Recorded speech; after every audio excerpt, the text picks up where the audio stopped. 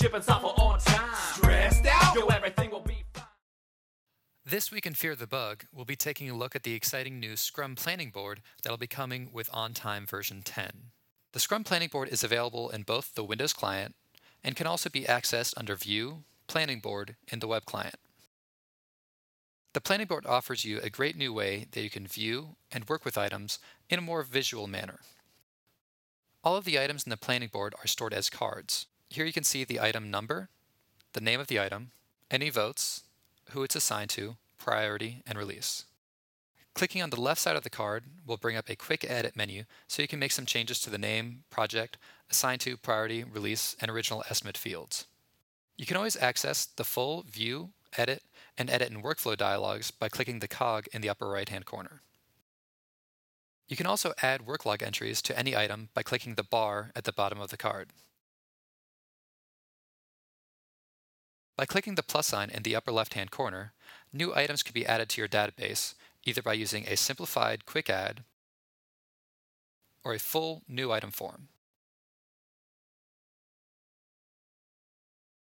Finding and organizing the items displayed in the planning board is made simple by using a series of quick filters.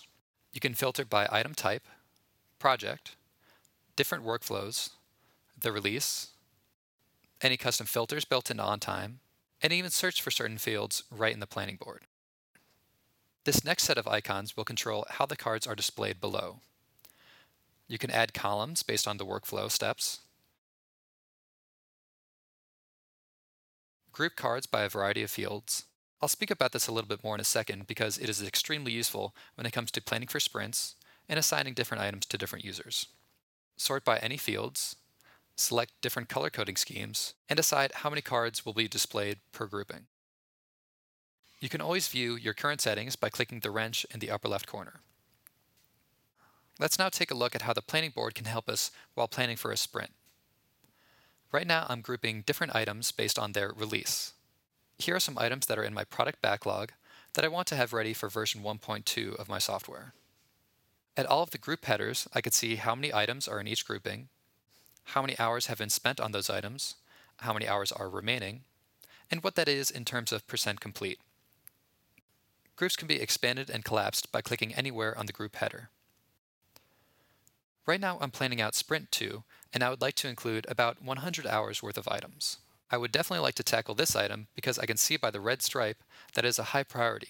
So I can just drag this down to Sprint 2, and now maybe add another small item to get me to about 100 hours. The planning board is not only helpful while planning sprints, but also for working with sprints that are already in progress. For example, let's say that I'm running behind schedule on Sprint 1 and would like to move some items that I'm working on to the back burner so I can get the most important items done during the sprint. I can quickly see which items still have the most time remaining, look at the priority, and now see if I could bump any items to the next sprint or place them back in my product backlog. Setting up columns based on a workflow step is a great way to quickly work with items in your projects. These columns can be expanded or shrunk by clicking the column headers. Shrinking the column will also shrink the card while still showing the item number, any votes, and the work log progress bar. You can still get the full view and edit forms by clicking the cog in the upper right corner. Items here can be easily dragged and moved along the workflow process. Any actions performed here will respect any rules that you've set up with regards to your workflow. These include force edit, any step actions. For instance, I have a step action that when items are moved to the testing stage, they will automatically be reassigned to one of my testers, Tanya. And you can even prompt and force users to enter work log information when they move an item to particular steps. The planning board could also be great for capacity planning. I can quickly group items by who they're assigned to see how much work has been assigned to my different users. Let's say that our project manager, Donald, is in charge of handing off various defects to different developers once they have been verified.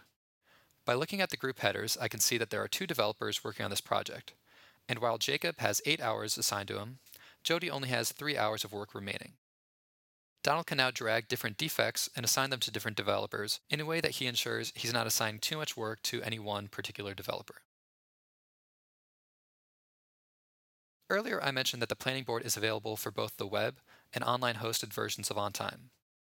The best part is that the web UI is fully capable of doing everything that you've seen in this demo, like filtering, grouping, and drag and drop.